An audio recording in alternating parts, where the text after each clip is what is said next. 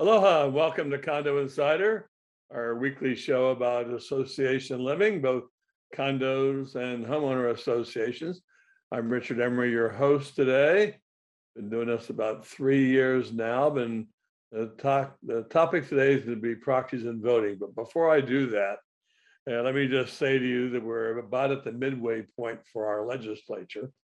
By that, I mean the legislature is in session and bills are introduced both in the House and in the Senate. And at some point in time, they have to be completed in one of those chambers, and then they cross over. And that's where we are today, where bills that have been introduced either in the House or Senate have either been deferred, amended, or have crossed over and passed out in some form or another. We began the year with this legislative session, I should say, with about 150 bills that affect associations. Now, that's because our legislature is a biennial legislature, which means it's a 2-year period. So all the bills that weren't heard and nothing happened in 2021 were still technically on the agenda in 2022, although experience says that they weren't heard in 2021, they're not going to be heard in 2022. And that's exactly what happened so far anyway. Well, we know that that's not going to happen because we're at the halfway point. So of the 150 that were kind of alive, which means all the new ones as well, there's about 15 left at crossover, which means the other 135 have been deferred and have died for this legislative session, which means next year they have to be introduced from square one again because the biennium ends at the end of this legislative session. There really isn't a lot to report about those bills. There are some interesting bills out there, some good, some bad, but in one of our other shows a little bit down the road, we'll be talking about the status of these, but most of them, if they didn't pass, we would never know the difference. But there's some good things out there and some things to improve it. So we'll do that. We'll deal with that in another show. But what gets me started is this topic today called proxies and voting. What got me on this subject was an article that was recently written in a Star Advertiser. And the title of it was Proxy Voting Can Distort Homeowners Association's Election. I'm going to put it in front of me here because what it basically says is that, because you have a law that says you can't make the meeting in person, you as an individual can assign your proxies in one of 4 ways. And I'll get back to that in a minute. That distorts the election results because, you're not controlled by just those in attendance at a meeting. And I think the big rub that they say is that under the state law and proxies, you by law are given 4 choices. One is the board of directors as a majority. So you could say, I'm going to let the board of directors who are at the meeting. So if you have a 9-member board and 5 members attend the meeting, 3 of the 5 could decide how to vote your units, percentage of common interest. 2, what they call board of majority or board equal. Equal means if there's 5 board members, they take your percentage of common interest and divide it by 5. And that's voted by each person as a fraction at the meeting. And again, that's of directors in attendance at the meeting. The third is you can choose an individual. It can be anybody you want. It can be a homeless person, but it can be anybody you want. And if that person doesn't show up, it's counted for establishing a quorum. And the fourth is what they call quorum only. You don't really want to have anyone vote for you, but in fact, you're authorizing them to have the meeting. So the percentage in attendance will make many of the decisions, although depending on what the situation is. Example, many of the bylaws, you need 67% of the entire ownership, whether they're there or they're not there. So there's all sorts of rules when it applies or not applies. But the sense of that article was that it distorts the election. And they have put bills forward, and one of them died this year, basically eliminating what they call the board of director majority. And what the concept behind their thinking, not mine, is that people who run for the board, if the board doesn't think they're going to be of value to the association, may vote their proxies for the board of director majority for someone other than that person. Happens all the time.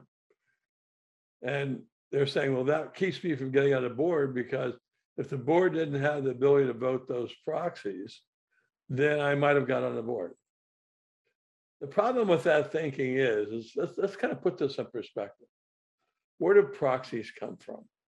Well, proxies come from basically the law for corporations. All of you who may own stock in an entity get proxy solicitations all the time, so that business meeting can be conducted by a corporation.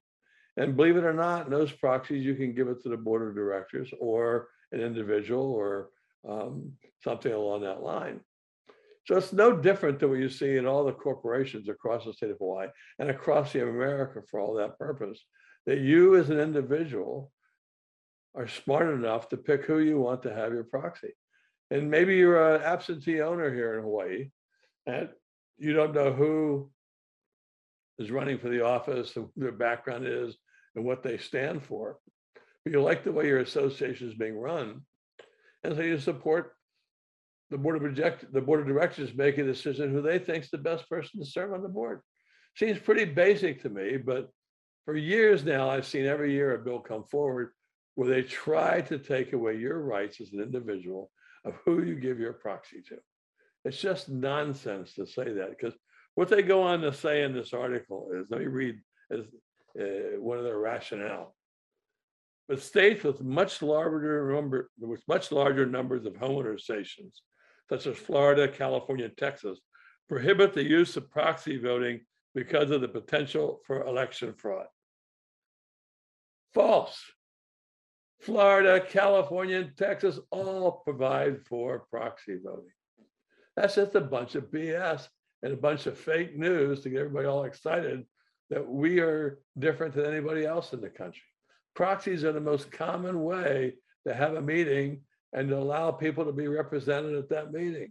And so when they write that, it's just flat false. There's no truth to that whatsoever.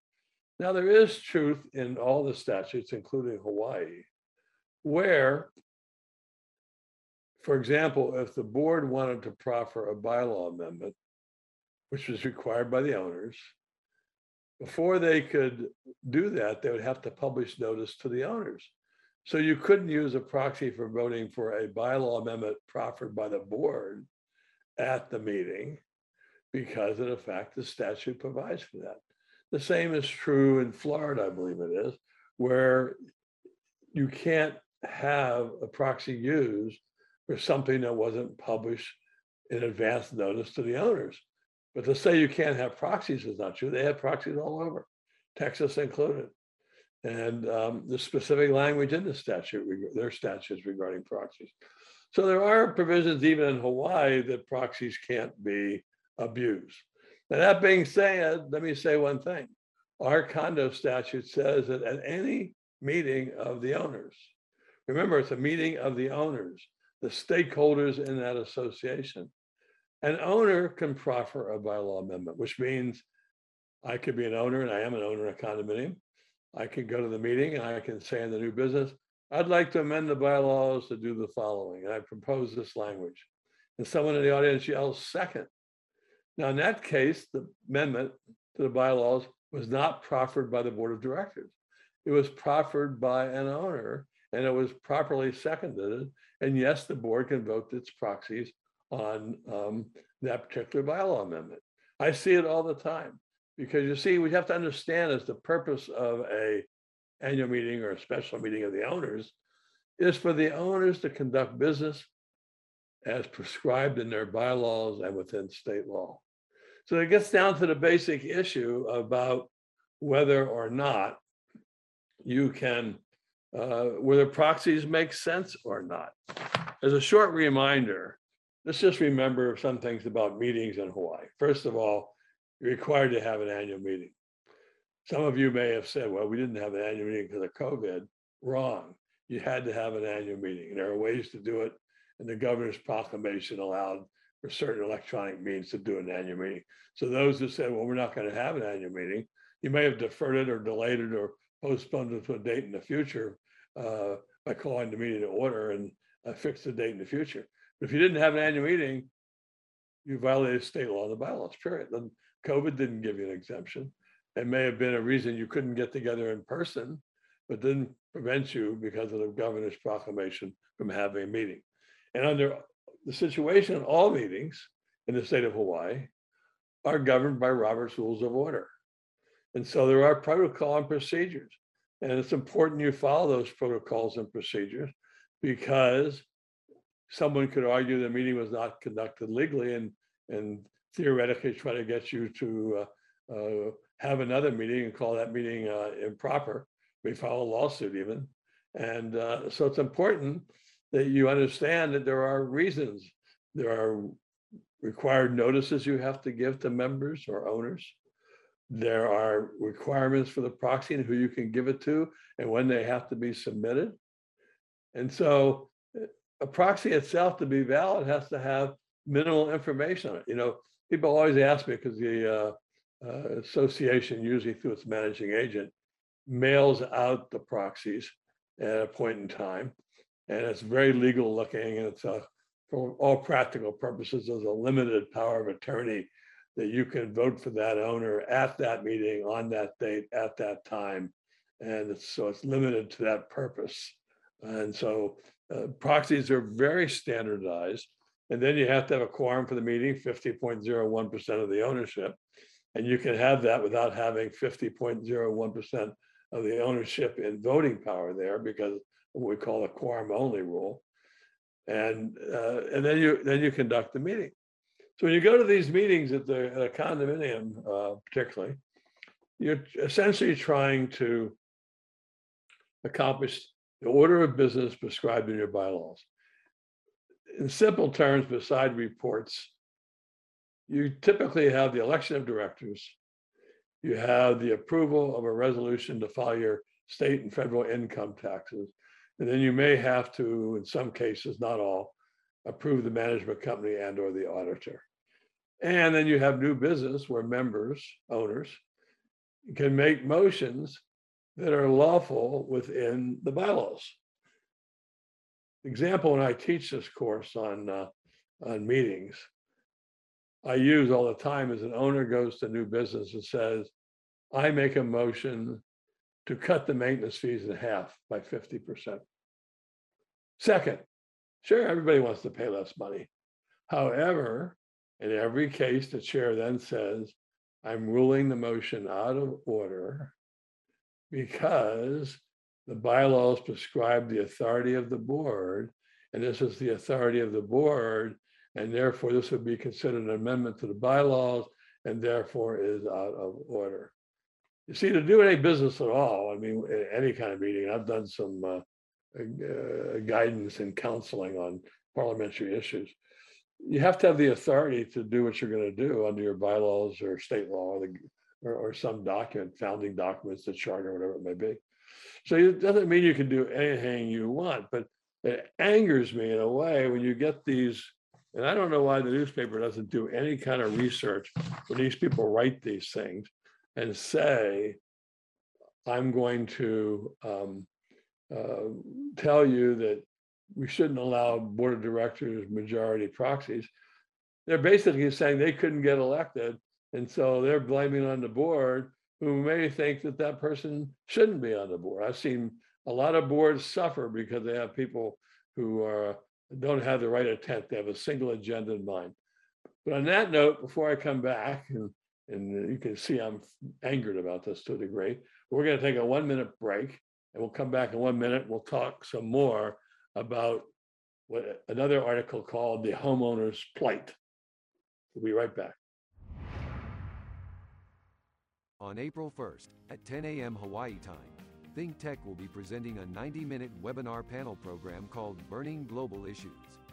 This will be an examination of 6 continents by thought and community leaders living in or expert in those continents, discussing burning issues affecting each of them, how they relate to the prospects for functioning democracy, and what we can learn from all of that.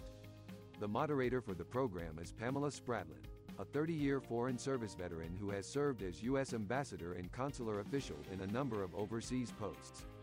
The panel is comprised of Carl Baker, Senior Advisor of Pacific Forum on China and Asia, Rupmati Kandakar, Director of Global Relations Forum on India, Elsa Jark-Hadian, a consultant with Project Expedite Justice on the Middle East, Gilbert Nuagira, an economist in Kampala, Uganda, on East Africa, Carl Ackerman, of the Social Studies faculty at Punahou School, on Eastern Europe, and Juan Tello, a business attorney in Bogota, Colombia, on Latin America.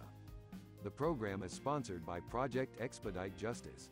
We hope you will attend, and that this program will help you better understand these important global issues.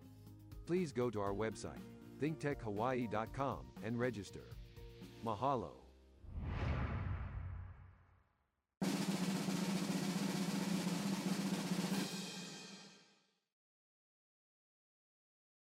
I'm back. We're at Condo Insider talking about proxies and voting. And I want to just summarize what I was saying, that this column in the Star Advertiser written by this person who professes to represent lots of people in condos says proxy voting can distort homeowner association elections. Let me just say, proxy voting is common. It's a way to give, not distort association elections, to give every individual a right of representation with someone they trust.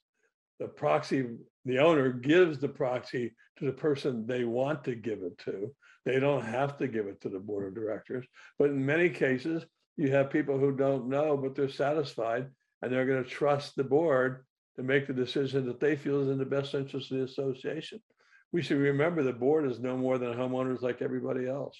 And to say it distorts the election, it's just simply not true. And this article seems to say that somehow the industry or the management company or the lawyers have some interest in the outcome of the election. Our only interest is to make sure you have an election and the votes are counted accurately and people are heard and have representation. We have all these arguments all over the country today about voting rights, and proxies assures that every person has a way that they can be heard.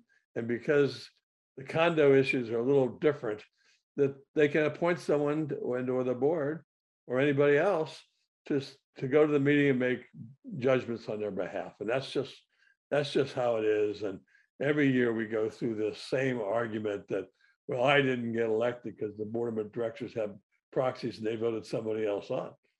You know why they voted somebody else on? Because they picked the person they thought was in the best interest of the association. And that may not be the person who didn't get elected.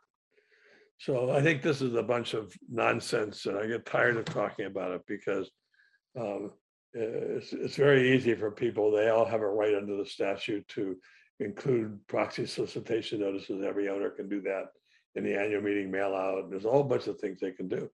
But at the end of the day, it's the majority who gets elected. And I just believe strongly in representation by all owners, and that proxies are a very valuable process. And if you didn't have proxies, you just had the board running out and saying, well, we want you to give the proxy to John, the president, so that we can, so he will represent the board, even though he's representing as John the owner. And it's not going to solve anything. It's a bunch of nonsense. But in the interest of excitement and my continued discussion, that this same group that just wrote another article for the Star Advertiser said, state must address homeowner association owners' plight, arguing that the laws need to be changed to protect the homeowners. You know, we have some of the most robust laws in the country here in Hawaii because we're an island and we have so many condominiums. I recently served on the National Task Force for Reserve Study Public Policy, which was all of the reserve specialists across the country on this panel talking about what happened in Florida and the collapse of that building and what we need to do to strengthen our reserve study laws and make sure such a tragedy can't happen in Hawaii. What came out of that was Hawaii has the most advanced leading reserve study laws in the country.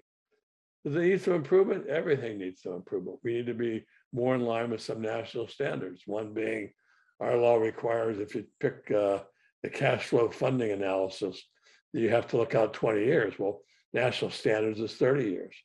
It's not any harder to take the computer and click 30 instead of 20. It would take about 5 seconds for every association to make that change and look out a little further. And there's reasons why that makes sense. So yeah, there's things we can do to improve it. And House Bill 2272, currently alive in our passover here to the crossover, I should say, still alive, requires associations to look out 30 years, not 20 years, because we want to be closer to national standards. And there's a lot of reasons, not enough time today to discuss on why 30 years makes more sense than 20 years.